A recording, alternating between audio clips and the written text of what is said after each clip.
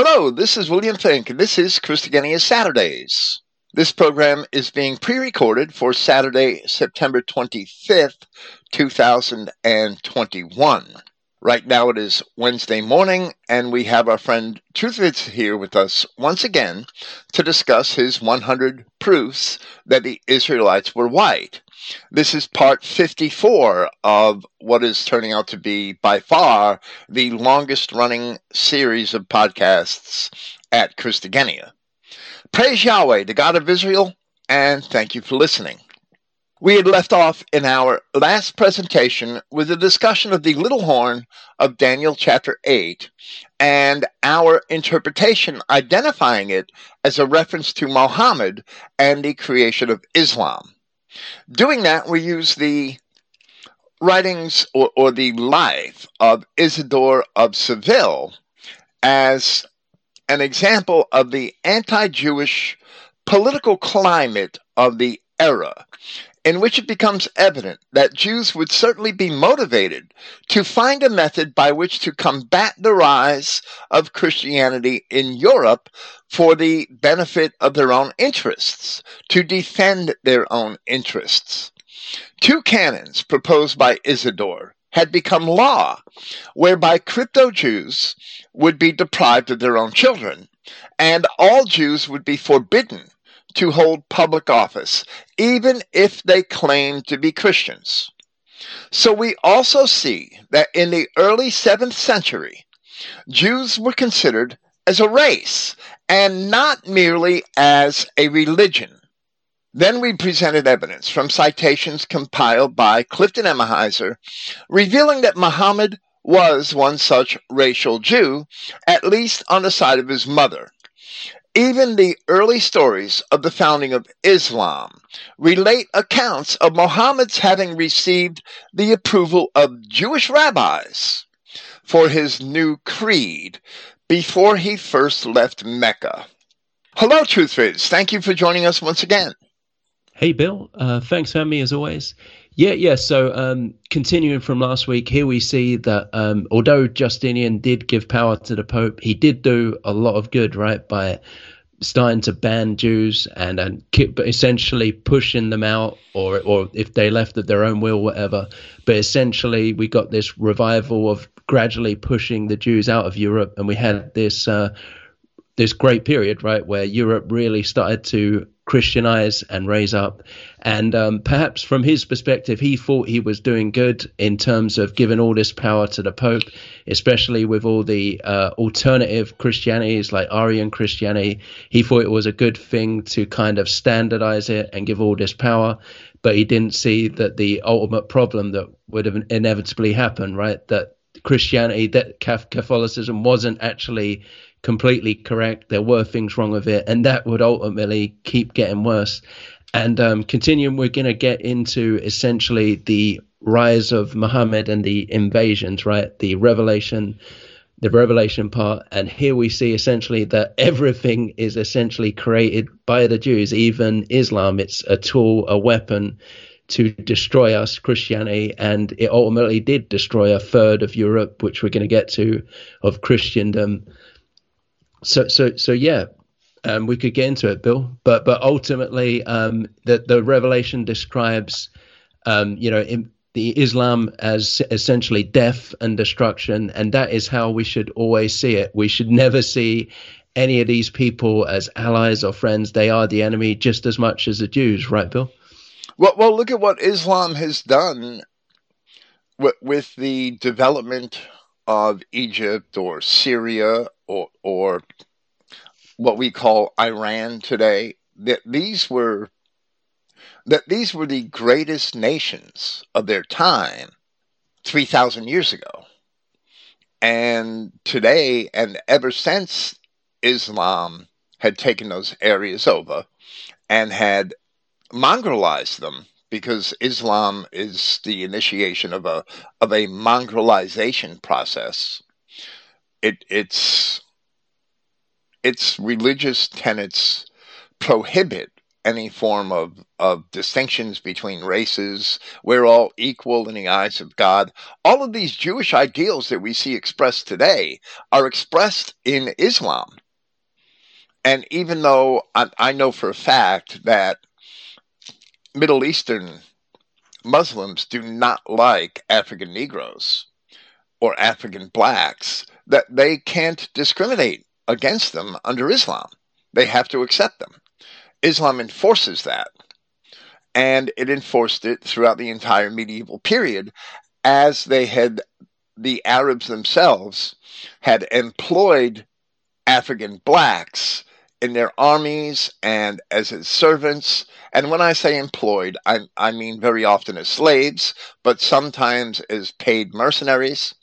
And that contribution of the Arab way of life into the Middle East and the Mediterranean basin is what has darkened those areas. That's why many of those people are not white today, because they had that African blood in them, and also the Canaanite blood, which was introduced through Islam. So the Mongolization process, hand in hand with the basically barbaric religion of the Quran, if I have to call it a religion, it does enslave men, and it does cause death and destruction. It's look at Anatolia, what was a gem of Greek civilization before the Ottomans, and where is it now? It's in the same place that it was in 500 years ago. If it weren't for the introduction of Western industrial and agricultural knowledge, they would still be sitting in tents. And let's just leave it at that, because I don't want to get too graphic as to what they do in those tents. And Islam is also, it accepts all sorts of sexual perversions. And there are actually things which are codified into the Islamic religion, that the having sex with sheep and goats and camels and even any kind of animal is acceptable to them. And it's also commonplace with them, because they value their virgin daughters. They will approve of sexual relations with young boys. And they do it all the time. I know that they do it in practice. So it's definitely a religion for bastards, and it does cause death and destruction. There's no doubt. And the scriptures did see this coming. They did see it ahead of time.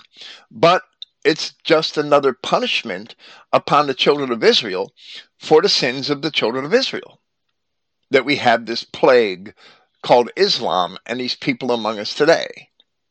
Before we continue our discussion of Muhammad, there are two things we have discussed previously upon which I would like to elaborate. The first of the four divisions of Alexander's empire. After his death, there was no clear heir to succeed him, and his son, who later became known as Alexander IV, had not yet been born. He had a half-brother named Philip III. Alexander the Great, had a half-brother named Philip III. After a fierce rivalry, Alexander's half-brother, Philip Aridaeus, ruled for a short time as king of Macedonia, with Perdiccas, Alexander's former bodyguard and cavalry general, serving as regent. But both Philip and Alexander's infant son were ultimately murdered. Perdiccas later died in Egypt after a failed attempt to take that portion of the empire from Ptolemy. After Macedon, the other three divisions of the empire were the Ptolemaic Kingdom of Egypt, the Seleucid Empire in Syria and in the east, and the Kingdom of Pergamon in Asia Minor. In Western Asia Minor, I should say, because the Seleucid Empire did hold portions of Eastern Asia Minor. Writing of the year 311 BC, or thereabouts.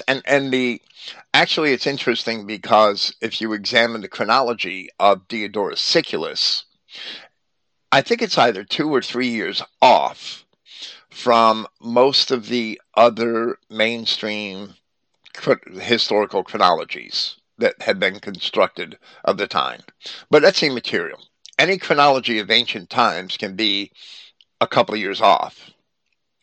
Writing of the year 311 BC, in Book 19, Chapter 105 of his Library of History, Diodorus Siculus described a treaty made among the successors to Alexander, and said in part that Ptolemy would rule Egypt and the cities adjacent thereto in Libya and Arabia. That being said, the Seleucids and Ptolemies had later fought each other over control of Palestine. As soon as Alexander's empire was divided up, each of the men who became the kings or rulers of the 4 areas had begun fighting with one another in order to reassemble the empire, as Perdiccas sought to do, or to get larger pieces of it.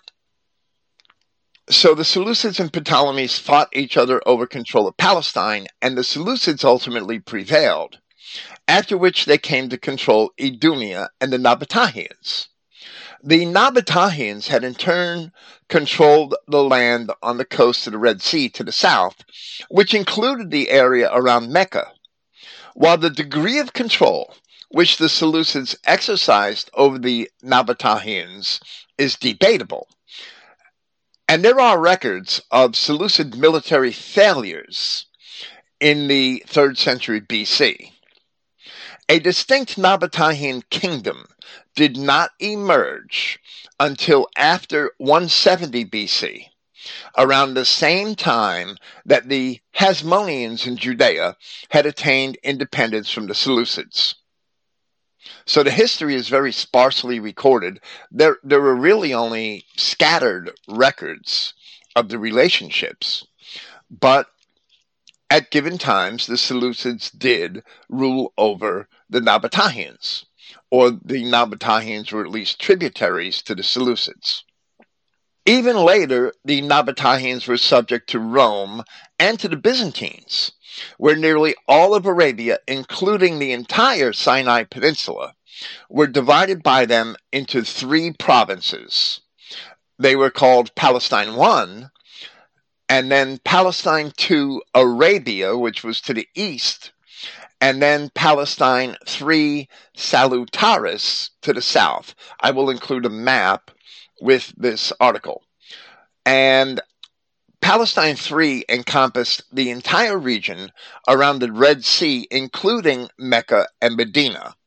So we would contend that the little horn of Daniel chapter 8 certainly did arise out of one of the 4 quarters of the kingdom of the Ram found earlier in that same chapter. Now there are other ways to understand that the Nabateans must have been subject to the Greeks, or at least tributaries to the Greeks, and even though I didn't write this into my notes, that's seen by the fact that we see Nabatean merchants were relatively able to travel freely throughout the Hellenistic lands during the same period, during the entire Hellenistic period. So if your merchants are able to travel freely through my country, there must be a reason, a cause why they were able to travel in that manner and trade freely in that manner. And that's because you must be, if I'm a much larger, more powerful empire, you must be either subject to my empire or a tributary to my empire, or have other treaties of peace by which your merchants would be able to conduct their business within my empire. It's just that simple. Either you're going to become a pirate and hostile to me, whereby you're an enemy, or you're going to become a friend and make treaties of peace with me. And those treaties of peace would include certain concessions that you would have to make to me in order for me to allow trade, your conducting of trade in my land. It's just that's the way life works.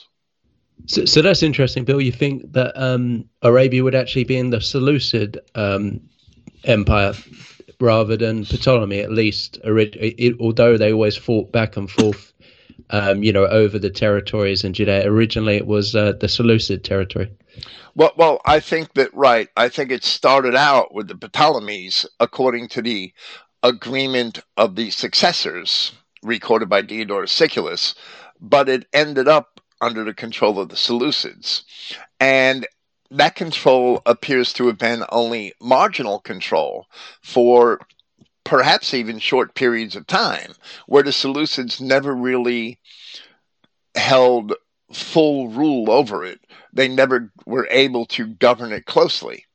Perhaps they were spread too thin. It seems to me that the Seleucids began to weaken shortly after the succession of Alexander, shortly after the Seleucid kings had come to rule in place of Alexander. They didn't hold on to the eastern provinces at all. They lost a lot of territory in the east, and they could never really exert power and authority over it and hold it and maintain it for long periods of time. And I think the same is true of the south, that they could never really contain the Nabateans as subjects for any long period of time, but they did at various times, and perhaps on paper, rule over those sections of Arabia. The Byzantines, especially in the time of Justinian and his dealings with the Arabs, Justinian was in a position, and I forget his name, but Justinian had appointed a particular Nabatean as king of all the Arabs. And I don't know how long that situation persisted after the death of Justinian, but that was the amount of control that the Byzantines were later able to exert over the Nabateans. Yeah, and as for the Seleucids, they only had, the invasion of Macedon. They only had Greeks, and after that, well, all he could do is basically try and form legions from all the territories, right, and just try and hold power the old empire way. But it wasn't like, for example, the Mede Empire or the Persians, where they had a mass of their own people that they could call on, right, millions, tens of millions. All we could do is try and just forcefully control the territories by just going from one to one and asserting authority, right? So it's no surprise that the control wasn't completely stable or absolute, right? Right. It was never even really absolute in the Roman period. There was a war between the Nabateans and the Seleucids. It's called the Battle of Cana in the histories, in the popular histories. And I think that was probably about 86 BC, 84 BC, something like that. That had guaranteed that the Seleucids would not anymore be able to exert power in the south, in Arabia, or actually in Palestine also. The Seleucids didn't go to war with the Hasmoneans at that time, but Alexander Jannaeus pretty much had full control over Palestine at that time, and actually had declared himself a king. He was the first of the Hasmonean high priests to call himself a king. If Alexander Jannaeus was still alive at that time, or his successor, I don't remember how long Alexander Jannaeus ruled, and I'm pretty sure he ruled into the 70s BC, so he was probably still the high priest at that time. The Romans had come not long after that war and began to subject all of those states to themselves, including the Seleucids, right? So the Parthians also had become so powerful in the east that the Seleucids never had a hope again of crossing the Euphrates River and ruling in Mesopotamia once the rise of the Parthians had virtually taken over the old Persia. So the history is never exactly black and white, but the Parthians had extended influence into Judea in that period. And certain of the high priests, when there were questions of succession or problems with Herod, had actually appealed to the Parthians to help them reestablish themselves in Judea.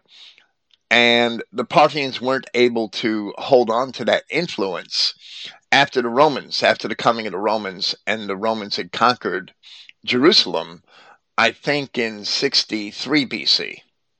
So the Nabateans became a client state of the Romans at that time.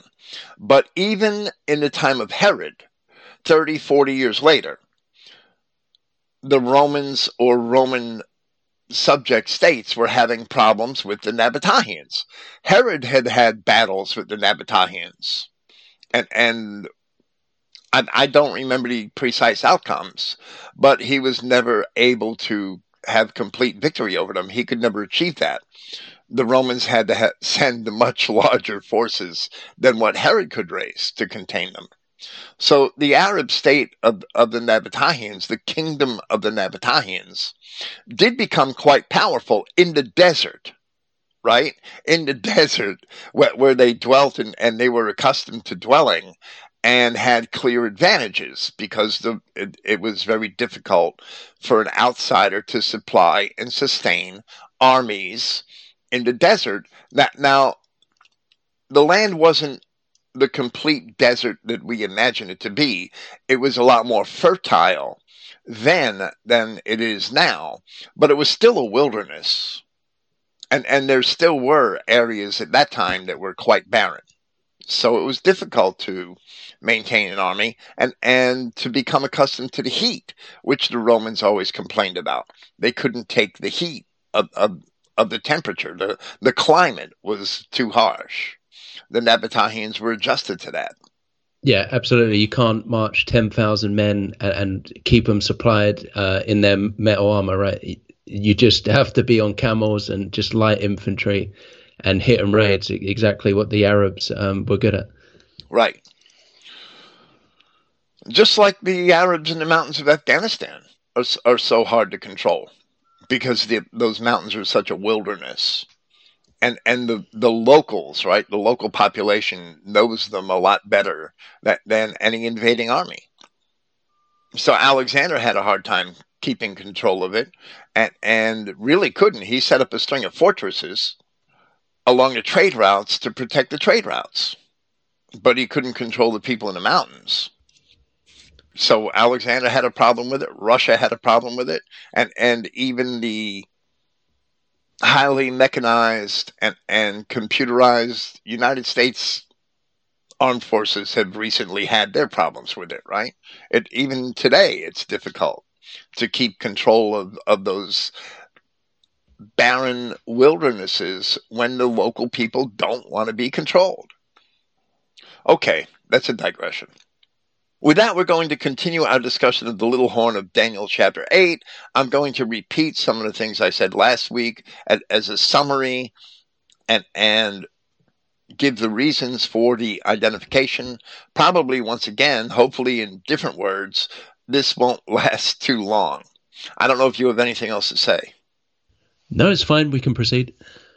So here we shall repeat the relevant portion of the prophecy found in Daniel chapter 8, after it described the dividing of the kingdom of the ram into 4 pieces, where it then says, "And out of one of them came forth a little horn, which waxed exceeding great toward the south and toward the east," and this to me is significant, "and toward the pleasant land.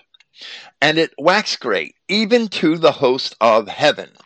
And it cast down some of the host and of the stars to the ground and stamped upon them." Now, if you take that literally, if you imagine a literal fulfillment of that, then you end up with Roman Catholic and Southern Baptist science fiction fantasies, right?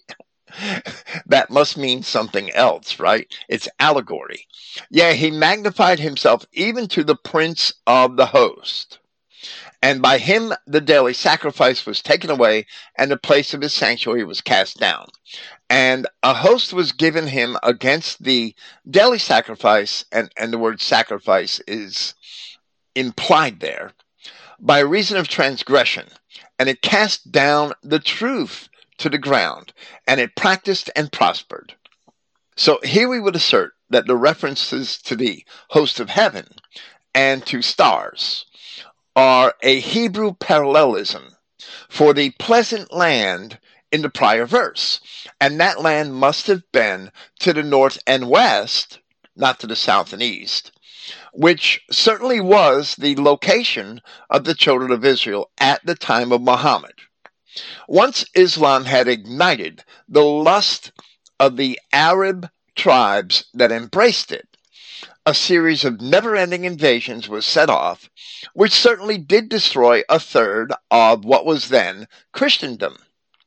In the interpretation of that portion of Daniel's vision, found later in the same chapter, we read once again of the 4 divisions of the empire, and in a later time of their kingdom, when the transgressors are come to the full, a king of fierce countenance and understanding dark sentences shall stand up, and his power shall be mighty, but not by his own power. In other words, he will be a puppet.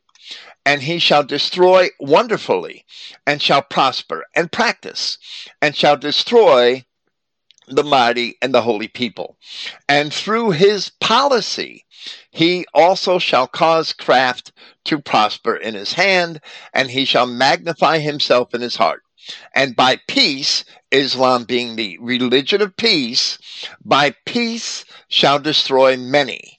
He shall also stand up against the prince of princes, but he shall be broken without hand.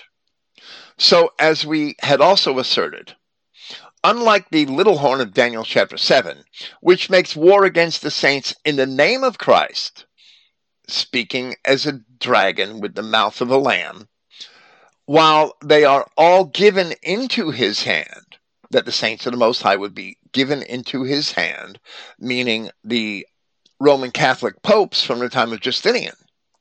This little horn destroys the saints while opposing Christ and making war against them, making war directly against them. So, the little horns must represent 2 different entities. And the historic entities which had fulfilled those roles are indeed the Roman Catholic Church, began by Justinian, and the false religion of Islam, began by Muhammad, or at least he's credited with founding it. So, with that, we're going to move on into Revelation chapter 9, and most of what follows here today is going to be condensed from my February 2011 commentary on Revelation chapters 8 and 9, which I will link here because I have made some minor changes and added some additional commentary. Yeah, and Bill, just because it's been a few centuries, people completely forget of what Islam did to Christendom, right, or Europe. They think that because they live with us peacefully now, or false peace, that they're okay now. But it's clear as soon as they get a minority, that as soon as they get a majority, then they start coming after Christians straight away, right? And it will just be just like it was then. We have such a loss of history, not in the books that are in the libraries, but in the minds of the people, that their history, that they learn history in high school or even in the university. And I actually did a presentation on this several years ago as part of the Protocols of Satan series, as part of the series I did on the Protocols of the Learned Elders of Zion, which I pray is going to be recommenced one day soon, because I'm not even halfway finished with that. But as part of that series, I took the curriculum for history teachers people who want to be history teachers, high school history teachers. I took the curriculum for that from the University of Auburn, which is a traditional Christian Southern university, and examined that curriculum to spell out exactly how much history a prospective history teacher has to learn in order to be a history teacher. And it's a joke. It's a damn joke. It really is quite pathetic that they don't learn any history at all. What they learn is how to think newspeak, right? It is how to, it is to be, that they're indoctrinated into the modern pop society through the little history that they learn. You should learn much more history. You could learn much more history simply sitting home and reading books and learn real history. Yeah, but it's all just World War II, the so-called Holocaust, and then the slave trade, how evil whites are, and then just a few kings like Henry VIII and his 6 wives, and that's about it. That's probably all you need to know, right? And everything else is related to pop culture. The history of the civil rights movement, the history of women's suffrage or women's liberation, things like that. And they get more of that than they do real history. They don't get hardly any ancient history. And if they do, it's only 3 or 4 course hours and it's over with. Anyway, Vienna was under siege by the Ottomans, by Muslims, as late as 1683. That's only 340 years ago that the Muslims were still trying to invade Europe. The Battle of Kosovo, I believe, was in the 1500s. The Poles, in Martin Luther's time, as Martin Luther wrote his books, his treatises, they weren't really books, his lengthy treatise on the Jews and their lies, he had mentioned several times how the eastern states, Poland, Lithuania, they were still at war with Muslims in the time of Martin Luther. And if it weren't for the Poles and the Lithuanians and some of the Germans to the east and the Hungarians, if it weren't for those groups, and when I say Germans to the east, I mean primarily the Austrians, if it weren't for those groups, Islam would have overrun Europe 400, 500 years ago. They didn't stop at Constantinople. They made war in the Balkans and in Eastern Europe for 200 years after the fall of Constantinople. We would all be flying carpets and wearing kufis right now if it weren't for the Polish princes and Lithuanians and Austrians and Hungarians that fought Islam. And that lasted for a couple of 100 years. Muslim friends or whatever, and they think that they're friends, well, they'll be in for a rude awakening, right? Because secretly, I'm sure they just despise us, but they just go along with it because they have to, at least at the moment, right? Right. It's the goal of Islam. It's codified into their religion that everybody should be converted to Islam. So when they can't do it overtly, they very craftily migrate into certain nations and attempt to make converts in a friendly manner. Once there's enough of them in any one nation, they will start to convert by the sword. That's what their religion demands them to do. That is why Vlad the Impaler, who is demonized by the Jews, was actually a hero to the Romanians, where he started impaling them on the roads leading into Romania so that they would get the message and stay the hell out. And that's what a real Christian hero does.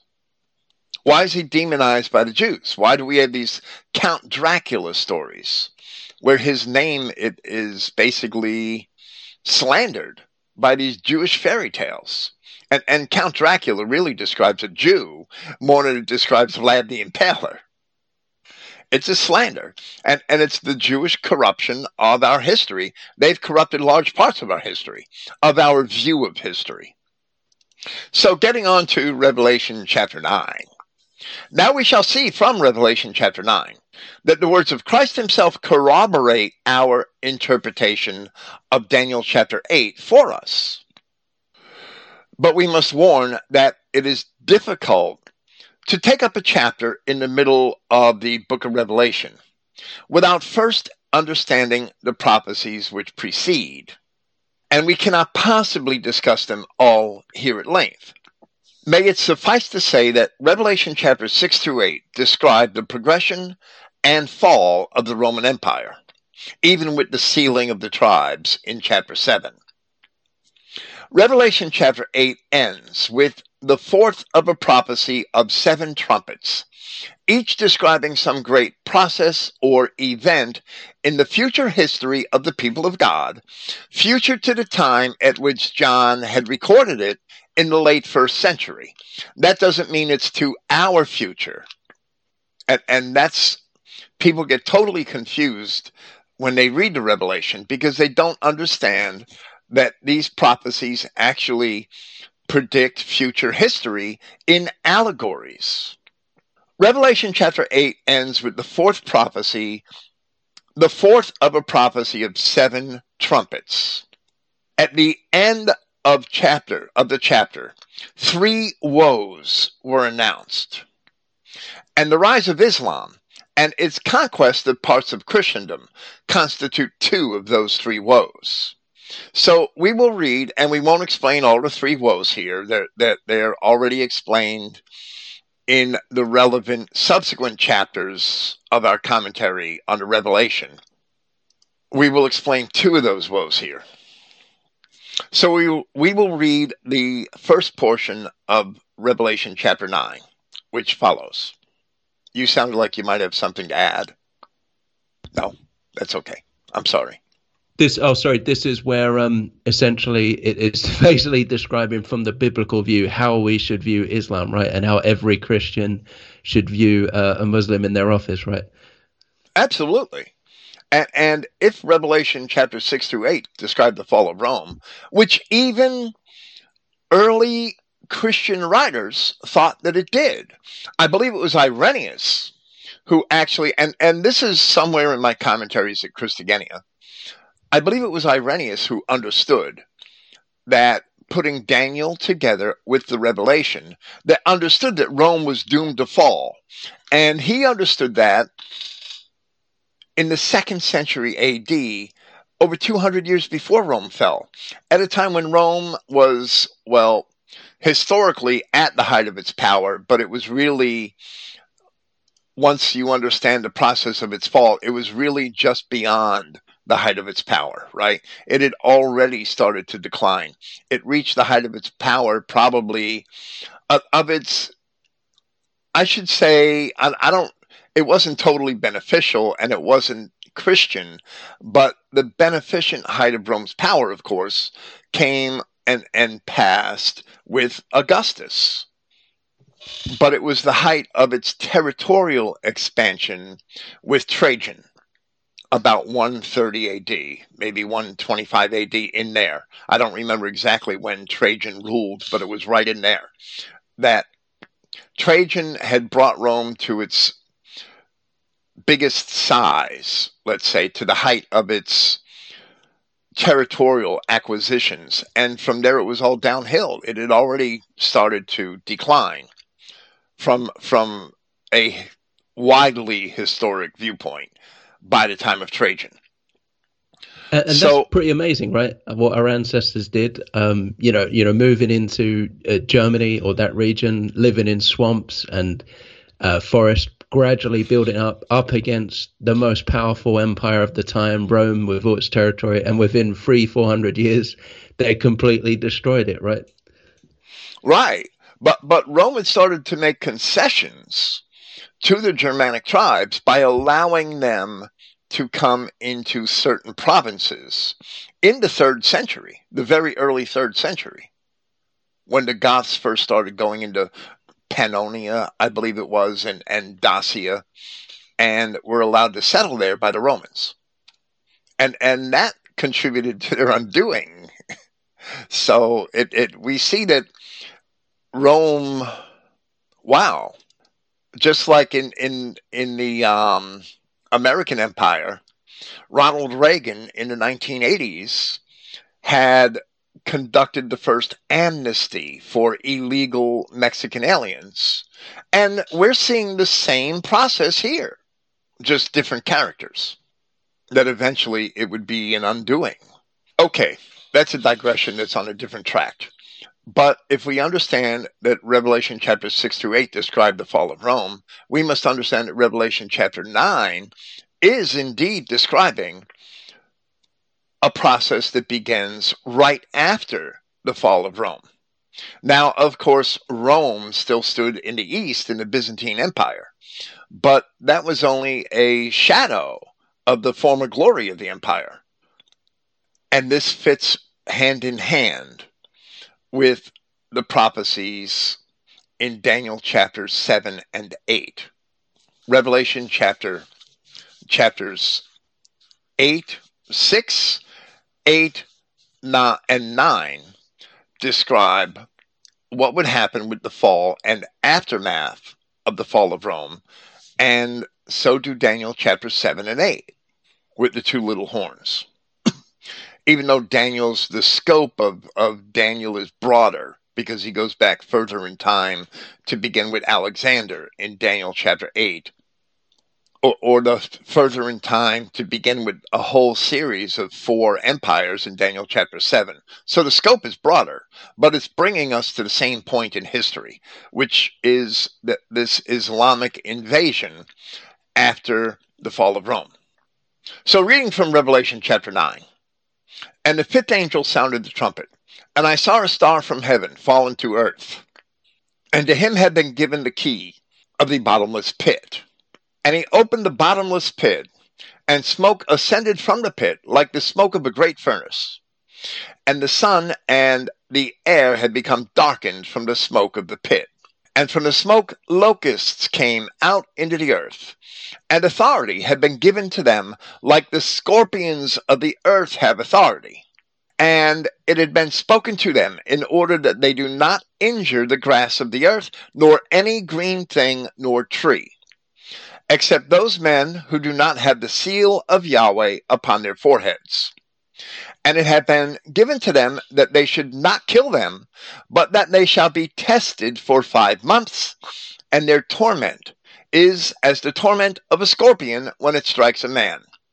And in those days men shall seek death, yet they shall not find it, and they shall desire to die, yet death flees from them. In our Revelation commentary, we follow both Howard Rand and Bertrand Comparet by identifying this passage with the rise of Mohammedanism and the Arab conquests of the formerly white regions of Palestine, Mesopotamia, and the northern coast of Africa, as well as many of the islands and coasts of southern Europe.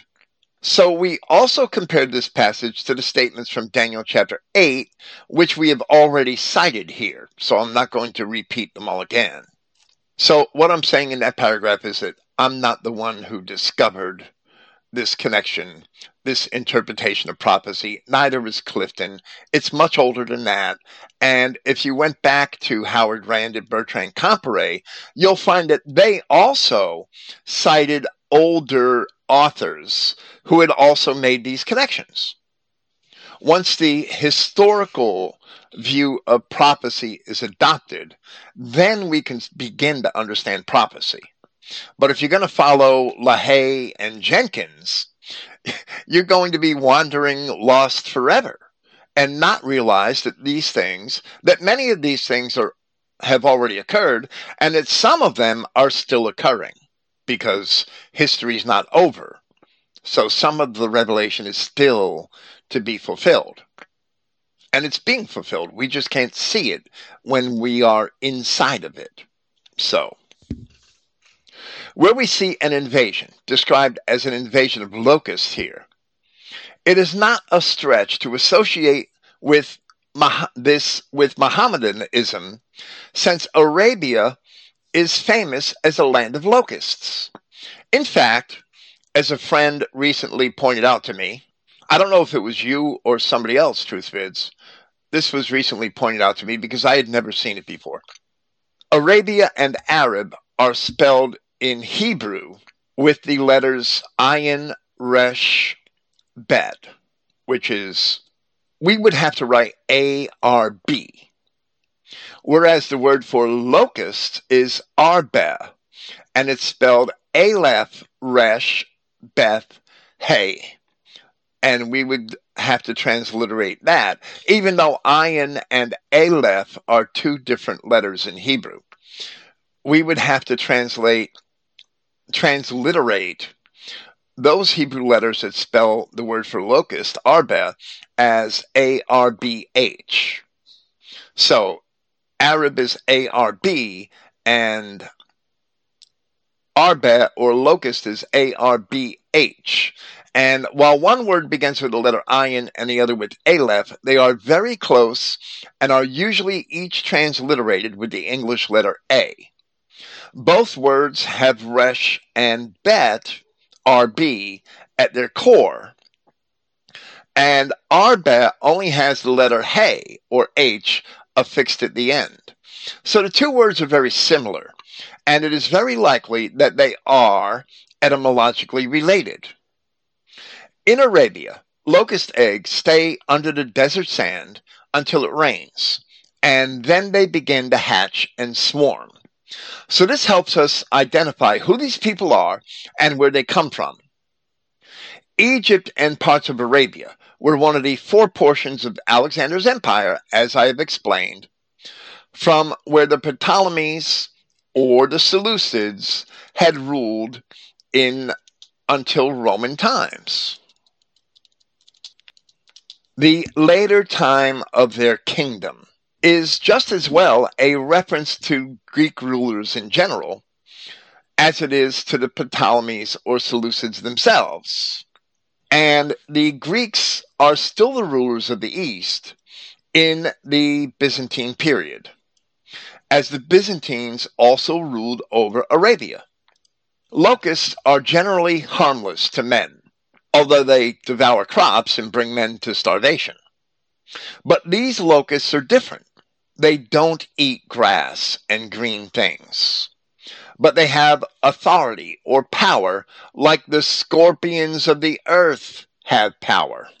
And those words which I translated as authority may also be translated as power. I use the word authority in my translation on purpose to show that it's not speaking of literal locusts, but of men, if we want to call them men.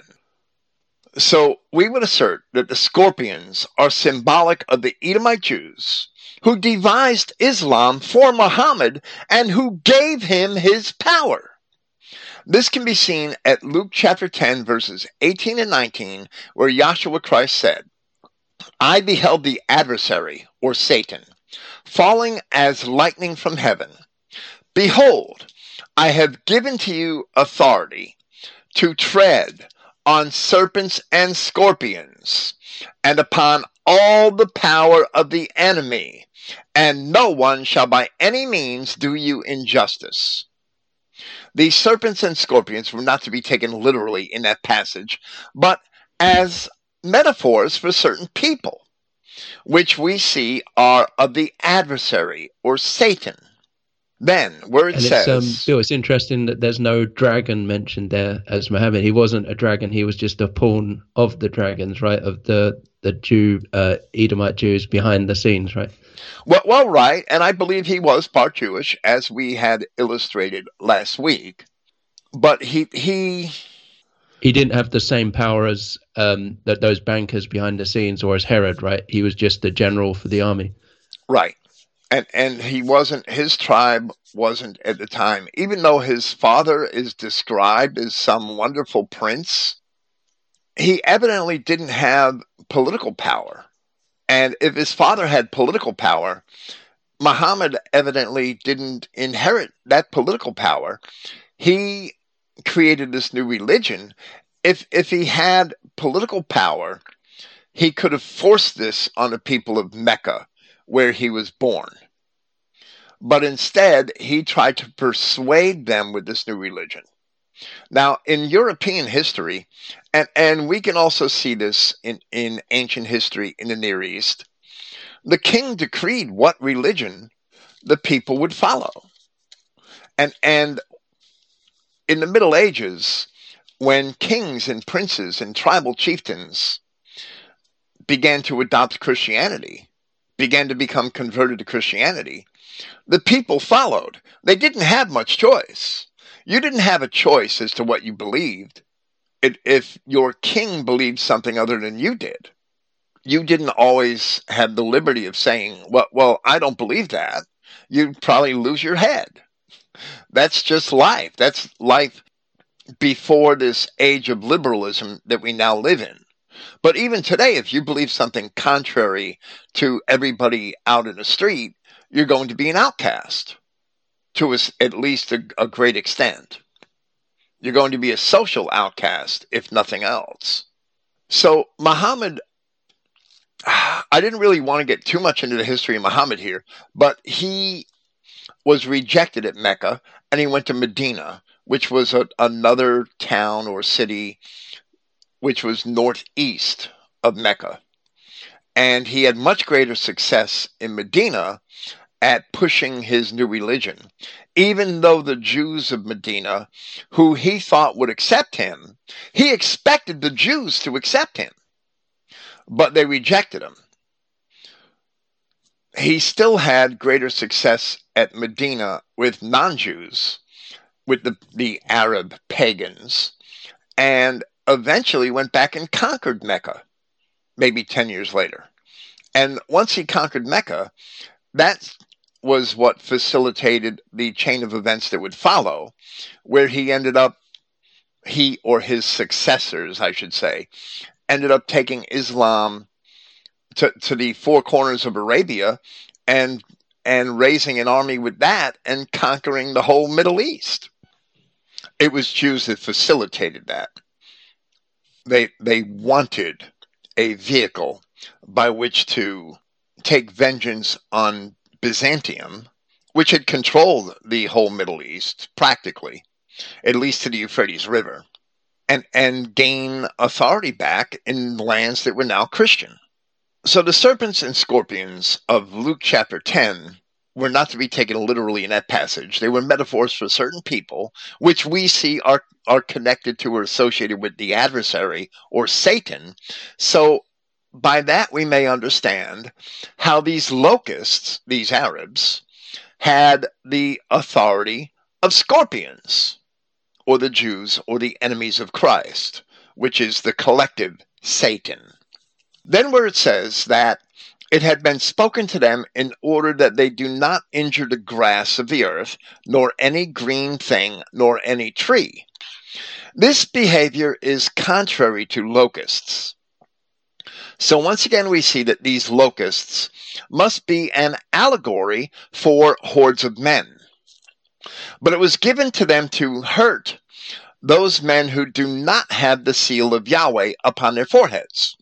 The seal upon the forehead is most likely a reference to those of the children of Israel who were not keeping the law or the lack of a seal upon their forehead.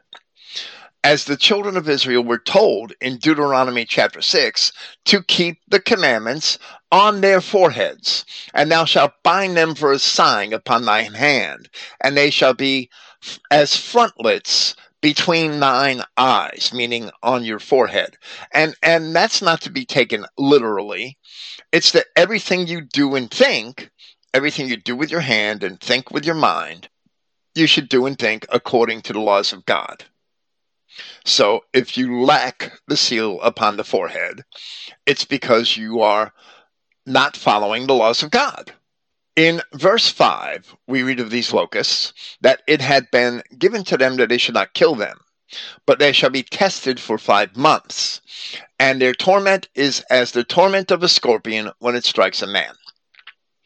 As we have already explained here in our recent discussions of Daniel chapter 7 and Revelation chapter 13, the fact that a day in prophecy can represent a year is evident in many places in Scripture.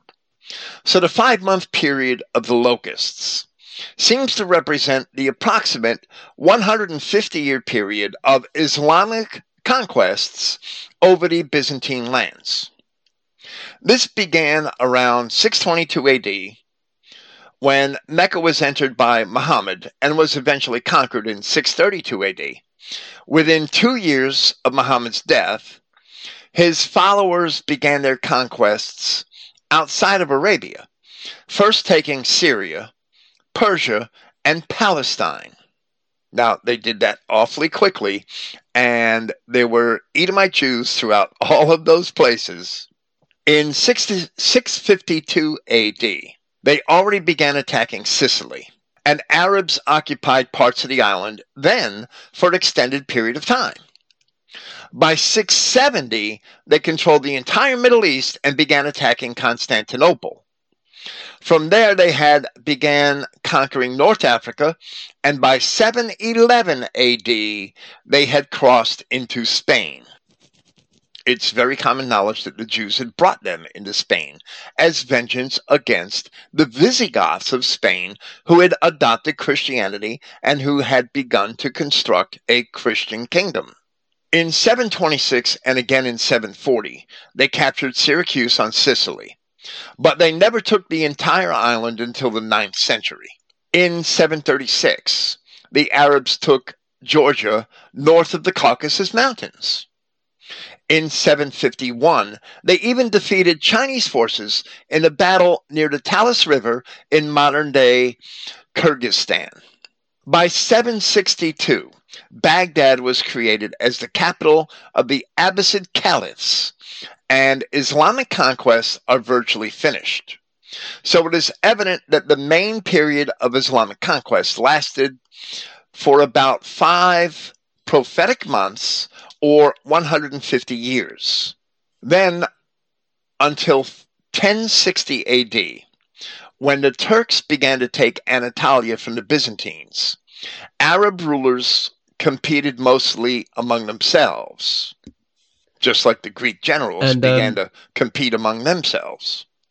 Isn't it historically accurate that as they went from town to town, that wherever a synagogue was, the Jews were untouched, and they quickly moved on? They just left whatever Jew was there in charge, maybe a few troops, and just kept moving on, and very quickly could take an entire country because they had these Jews behind the scenes preparing the way, right? Right. I have never read of any Islamic persecution of Jews. The Jews occupied all these places, and they have never complained about an Islamic Shoah. It does seem that in every place, because the Jews of Babylon, the authors of the Babylonian Talmud, thrived throughout the Arabic period. Jews in every place were unmolested by the Arabs. Christians were forced to convert to Islam or to pay very heavy fines and much higher taxes if they were not Muslims. So Christians were put to the sword in order to convert, or they were heavily penalized as Islam began to soften its position towards Christians and let them live if they refused to convert. Yet they actually put them under very heavy taxation burdens instead. So Christians were persecuted. And I can only imagine if they converted, they would say, okay, prove it, marry your daughters to my sons. Well, right. They forced them to race mix anyway, right? That they were the Christians of the lands of the Arabic conquest, those who managed to remain Christians, were nevertheless became mongrels and race mixed with the Arabs. So one way or another, they were defeated. Continuing our reading of Revelation chapter 9, and there was something else I wanted to say there, but I don't remember what it is now, I'm sorry. And the likeness of the locusts are like horses, having been prepared for war. and upon their heads as crowns like gold, and their faces as faces of men. And they had hair as hair of women, and their teeth were as of lions. And they had breastplates as breastplates of iron, and the sound of their wings as the sound of many chariot teams of horses running into battle. And they had tails and stingers like scorpions, and their power is in their tails to injure men for 5 months. They have over them a king, the messenger of the bottomless pit, whose name in Hebrew is Abaddon, but in Greek he has a name, Destroyer. One woe has departed. Behold, there come yet 2 woes after these things. We're only going to describe one more woe here. I'm not going to get into the second one. I hope to get into it a little later in the series, so I will leave it for that. But this is a poetic description of the Arab hordes. Apollyon is a Greek word which means destroyer. This is how we should view Mohammedanism, even to this very day, as a destructive force which seeks to destroy our Christian civilization. So it is apparent that in the prophetic timing of both Daniel chapter 8 and this portion of Revelation chapter 9, this invasion of the locusts, the little horn which elevated itself even to the Prince of Princes, coincides with the period following the fall of Rome and the later days of the kingdoms of the successors of Alexander, and both of those things describe the Byzantine Empire rather well. I don't know if you have anything to add. I do remember what I wanted to say a little earlier was that during the period of the Inquisition and the problems with the Jews of Spain against the Christians in Spain and what we call modern Portugal. During the Inquisition, the Jews of Spain had consistently appealed to the Muslim Ottoman Turks for help against the Spanish. It was rather that there were letters from rabbis in Spain appealing for help to the Ottomans to this very day, and many Jews that left Spain, the ones that didn't make it onto the ships of the conquistadors to head to the New World, because they thought they would be safe from the Inquisition in South America or in the Caribbean, had gone to Turkey and found refuge with the Ottomans. Yeah, today the Inquisition, once again, rewritten history, it's seen as evil, right? The evil prosecution randomly, where they would just kill random people. But it was clear it was actually a good thing. They tried to turn things around and force out the Jews, right? But it was probably too late because they had so many, mongrels in Spain by then. Well, right. It was far too late. And part of the problem was that there were many converso Jews that were already in the clergy and in positions of authority and really weren't considered converso Jews any longer because they had converted in the 7th, 8th, 9th, 10th centuries and had become infused along with the blood of the Spanish through that process.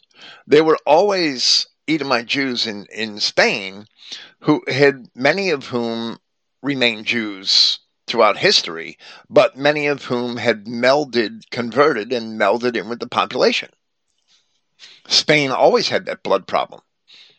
And that's why that there may still be white Spaniards today in the north, and for this, I hope there are. I have met several Spaniards that I thought were white that were from northern Spain, but who knows? It's just like Sicily. The Arabs were in Sicily for so long that it's difficult for outsiders especially, but it's difficult to understand which Sicilians are Sicilian. So it's no different in Spain. So with this, we should move on to the next proof in the series, which is number 65.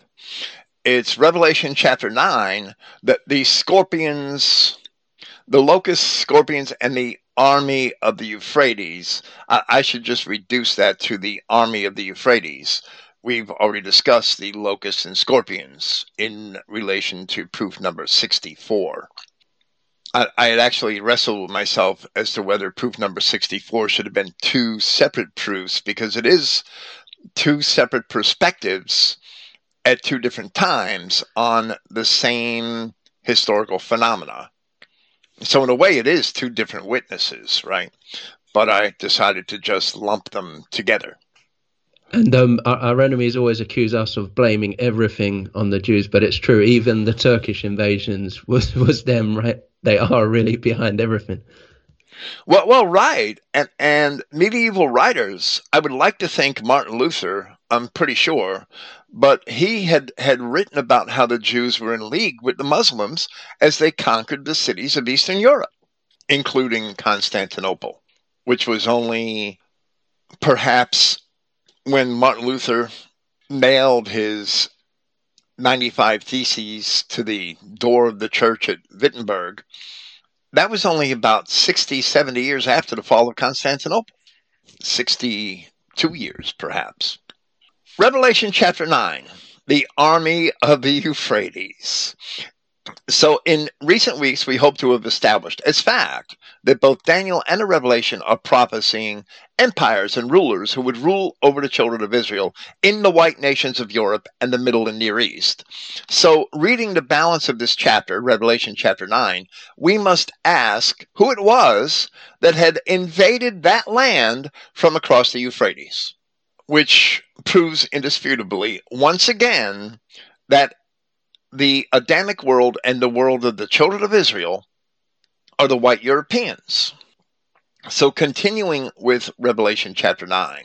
And the sixth messenger sounded the trumpet, and I heard one voice from the four horns of the golden altar before Yahweh, saying to the sixth messenger, he having the trumpet, release the four messengers, or angels, if you will, who are bound by the great river Euphrates. Those angels aren't necessarily good angels, right? They're angels, they're messengers, that they have a role to fulfill in the history of the course of man. And the four messengers had been released, who had been prepared for that hour and day and month and year. That formula is significant, as we shall see, that they should kill a third of the men. And the number of the armies of the horsemen is 200 million. I heard the number of them. Now, we can't interpret this, or we don't necessarily have to interpret this as 200 million men coming over the river Euphrates at one time. But over the course of an hour and day and month and year. And I will explain that as we proceed just a little later on. But once again, we believe that both Howard Rand and Bertrand Comparet had also correctly identified this second woe as a description of the Turkic invasions of Byzantine lands. This is the release of those bound by the Euphrates, which is an allegory and not a literal reference, so that the Turkic hordes, who were already converted to Mohammedanism in the 7th and 8th centuries, so that they can begin to cross from the east. It is not a coincidence that hordes of aliens had been converted to Islam in places to which the Jews had sought refuge after being pushed out of the Byzantine Empire, in Arabia and in Khazaria. That's not a coincidence that we have these alien bastards who would never be candidates for conversion to Christianity. There were no apostles writing epistles to Arabia or to the Khazars. Were all converted to Islam, as the Jews had migrated into Arabia and Khazaria to escape Christianity and the governance of Christianity in the Byzantine Empire. That's not a coincidence. This process of the invasions of the 200 million man army began in 1055 AD, when the Seljuk Turks had captured Baghdad. Eventually, they came to control nearly all of the formerly Arab lands under the Ottoman Empire. But that is not our concern here. they began to move. Those lands were already lost to the Arab bastards, right? So what the hell is the problem with the introduction of Mongol bastards, right? Of these Turks? It really doesn't make a difference. But these Turks began to move on Christian lands in the west around 1064 AD, when they began to clash with Byzantine troops in Asia Minor. In 1067, they attacked Caesarea and then Iconium in Central Asia Minor. Although initially repulsed, within 30 years, they controlled all of Anatolia, and this ushered in the period of the Crusades. But wherever the European nations were able to recapture lands for Christendom, the results were only temporary. Furthermore, the Norman raids of the Balkans and southern Italy, and their sacking of Constantinople in 1204, weakened efforts rather than helping them. And the Normans were enlisted to engage in the Crusades in the Levant. And instead, they decided they were going to sack Constantinople, a Christian city. So the Normans didn't do us any favors in the Middle Ages, believe me. By the 14th century, the Turks occupied the Balkans and occupied or subjected many of the Black Sea nations. In 1453, Constantinople, surrounded by lands already fallen to the Turks, finally also fell to them. Actually, they had already taken most of Greece in the 14th century. So, looking at Byzantine resources in this period compared to Turkic resources, it is amazing that the city held out as long as it did. So Bill, did they go over the Caucasus Mountains and take all those lands? Is that what you're saying? Sorry, the Turks. Well, they had gone as far as Kosovo by the 16th century. I'm pretty sure the Battle of Kosovo was in the early 16th century. But they had already had Romania and other states around the Black Sea as tributaries.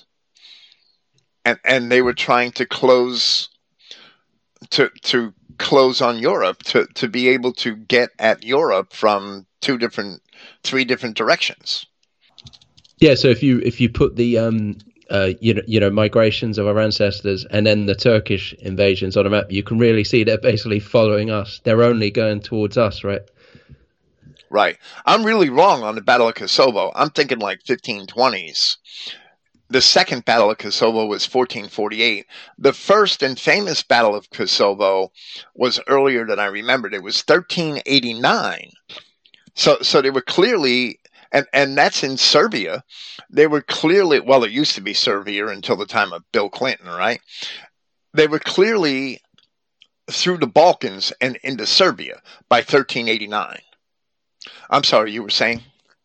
Oh, that just if you looked at a map, you can clearly see they're following the woman, right? In prophecy, wherever the Israelites go, that they're basically following our ancient roots. And that is pretty much amazing that they basically cut off Byzantium, Constantinople, and they managed to hold out for so long, right? Right. They managed to hold out. I don't remember exactly what year they took Greece. I should have put it into that narrative, but it was in the 1300s. By the end of the 14th century, they had Constantinople totally isolated. It stood alone and still held out for another 50, 60 years, 70 years. And the Turks ruled over Greece for 500 years. And it took the British and the Russians combined, I believe, to get them out of Greece. But they managed to hold on to Constantinople. Yeah, and the Greeks deny that they are Turks or Arabs, right? If you just go on Google and search why do Greeks look like Turks or Arabs, they'll deny it because of the invasions. They'll claim, it's because we're Mediterranean Europeans, right? They're even in denial themselves. Right, but that's also a Jewish trick. That's also a Jewish trick foisted upon true Europeans. It's sad, but at least most, I'm not going to say all Greeks are mixed. I've seen some very light-skinned blonde Greeks with blue eyes in my time. But most Greeks are either part Jewish, part Arab, part Turk, or part of all of those things. And that happened during those 500 years that Greece was occupied by Turks. Okay.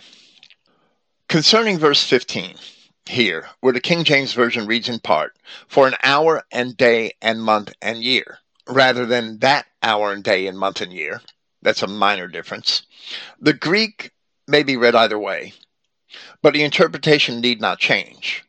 If we interpret this time period by the same prophetic time scale of a year for a day, this would add up to around 391 years and 15 days. The Turkic conquest of Anatolia began around 1067 AD, and their conquest of the Eastern Roman Empire ended with the taking of Constantinople in 1453 AD.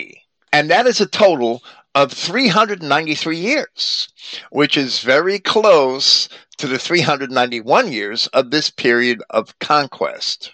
The army of 200 million men in verse 16 need only represent the number of invaders from the east over this entire period of nearly 400 years. It doesn't mean they all came over the border at once. Now, if Africans, this is absolutely ludicrous, right? If these African blacks were the Israelites, the Turks went to Egypt and they established an Ottoman sultan in Egypt. I don't know if it's proper to call him Ottoman or not, but they established a Turkic sultan in Egypt. But they stopped there. Why did they stop there? Why didn't they keep going into the Congo and Sudan and Kenya and Zimbabwe? All these other places because in there was Africa. nothing for them there except perhaps a few black slaves, right? Yeah, right. They harvested those areas for slaves, but most of those slaves were traded to the Arabs by African chieftains. They weren't kidnapped and taken hostage. They were traded. And most of the black slaves that later came to America came that same way.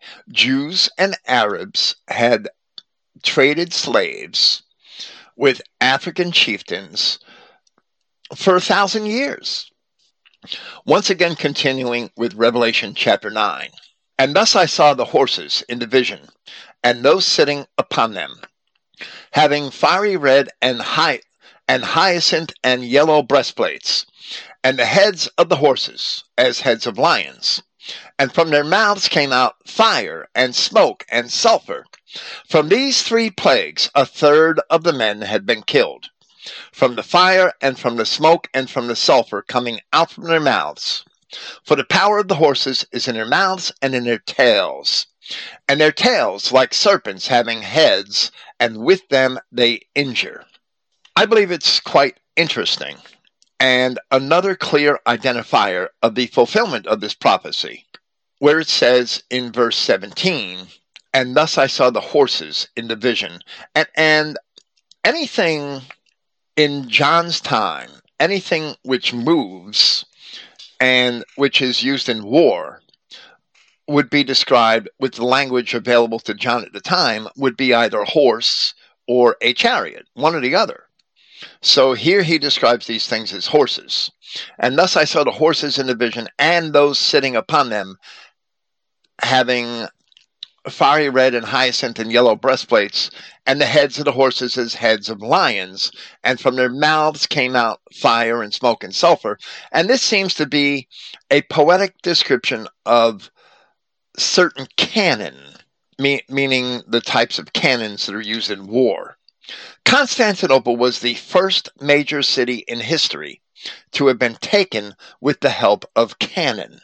Now, sadly, it was a Christian gunmaker, Urban of Hungary, whom the Turks hired to build the cannons, 70 of them.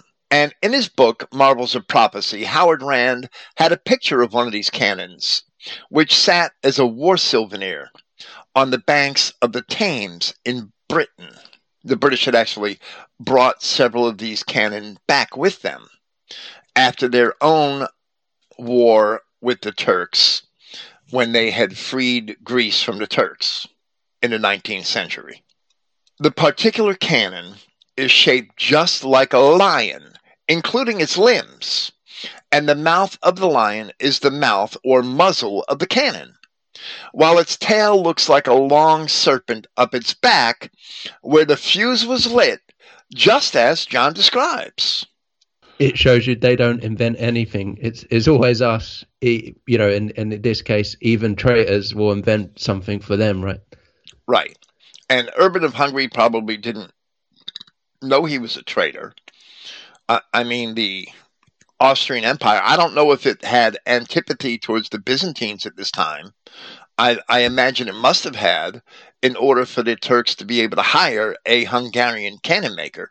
But yes, the Hungarian cannon maker shot himself in the foot with his cannon, because it wasn't long after the fall of Constantinople that we see Hungary and Austria under siege by the Turks. So I don't know why the Hungarian cannon maker thought that the Turks would stop at Constantinople. I don't know why he imagined that. But yes, we shoot ourselves in the foot all the time. This is not meant to be a full commentary on this chapter. And I will include that there's an image of one of those cannon at Christogenea already in our Revelation prophecy, and I actually use that as a page in the book, Christ-like. There is an image of the cannon that is exactly like John describes, and that is extremely striking to me, and it's to me that serves as an independent witness corroborating our interpretation of this prophecy. Yeah, why would he build cannons like that, right? I don't know. He must have just wanted to do something dazzling, but it's very unusual, right? No one would build cannons in that shape and likeness, right? Well, you might as ornaments for an army. That if you're a wealthy king, you might hire a cannon maker to create the cannons in that fashion. But it's not practical if you're fighting a war to insist that your cannons are made in that. I mean, you would want just something that was functional and utilitarian, I would think. But I guess the Ottomans were full of pomp and wanted to glorify themselves with these fancy cannon. But they're quite elaborate. The elaborate design goes far beyond the functional utilitarian cannon, but it fulfills this prophecy. So that's why they were made. Because God knew, Yahweh knew, Christ knew that they were going to make them. So this isn't meant to be a full commentary on a chapter, but just to see that these things are not a prophecy of things still far off in the future. We will read the final 2 verses of the chapter. And the rest of the men, those who had not been killed by these plagues, did not even repent from the works of their hands, that they do not worship demons and idols, things of gold and things of silver and things of copper and things of stone and things of wood, things which are able neither to see nor to hear nor to walk. And they did not repent from their murders, nor from their drugs, or pharmakia, nor from their fornication, nor from thefts. And I only have a few comments. When the Catholic and Orthodox religions are compared to the ancient Greek and Roman paganism, it is evident that there is not much difference. The Catholics paganize Christianity by transferring the ancient pagan gods and goddesses into the worship of this false conception of saints, whereby they are actually worshiping demons, and by their idolatry in the making of statues representing these things. The anti-Christian practices of pharmakia, which is the use of drugs, and fornication, which is race mixing, were also prevalent in Byzantium and Rome, and are fully accepted in those churches to this very day. So if Greek Orthodoxy represented true Christianity, perhaps Constantinople would not have fallen. But the Byzantines were punished for these sins which are described here in Revelation chapter 9, and it is evident that they still have not repented. Yeah, they always are praying to saints or to the apostle or to Mary or whatever all the time to this day, right? But never just to Christ or to God. To this very day, right? And all of these, there are some like historic Roman Catholic saints who were pious people in one way or another throughout modern history, or more recent history, I should say, the last 1500 years. But most of these so-called saints are actually only rewrites, I should say, redescriptions of ancient pagan gods and goddesses. And everything that the Greeks had a god or goddess for, the Roman Catholics have a saint. For example, the references to Saint Elmo's fire may have been references to the wrath of Poseidon in ancient literature. That's just an example.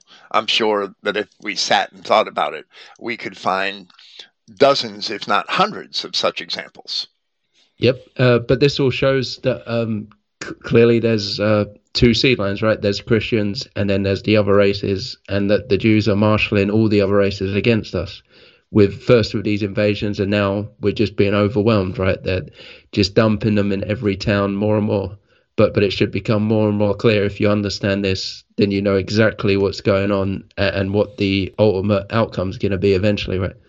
Well, right. That the Turks, the Islamic Turks, or the Islamic Arabs in the East may have had skirmishes with the Chinese, but they didn't invade China over a prolonged period of 500 or 600 years. Instead, they had their sights set on Europe, and specifically on Europe. They never turned south to Africa. Sure, they traded slaves and other merchandise, and probably gold and other things which are with which Africa is rich. They traded with the African chieftains, but why didn't they conquer them and convert them to Islam? They never conquered Africa to convert Africans to Islam. Not beyond Egypt and the northern coast, which were white and Roman at the time. They were white and European. And the Vandals and the other tribes that had moved into northern Africa later with the fall of Rome. They forcibly converted them to Islam. Why didn't they go to Zimbabwe and forcibly convert the Hutus or the Tutsis or the Mandingos to Islam? They never did that. They could have more easily done that than try to conquer Europe. It would have been easier for them to isolate and to convert African tribes than European ones, militarily, from a military standpoint. But they didn't do it, and they never tried. The Arabs, the Turks, always had their sights set on Europe, and they had their sights set on Europe today. You don't see vast hordes of refugees from Arab nations going to Japan or China or India or South America. You see them coming to Europe and America. It's the same thing to this day. And all of this establishes beyond doubt that we are the people of God. Thank you for being here. Thanks for having me, Bill. Praise Yahweh, God of Israel, God of the European race. Thank you. Praise Yahweh. Good night.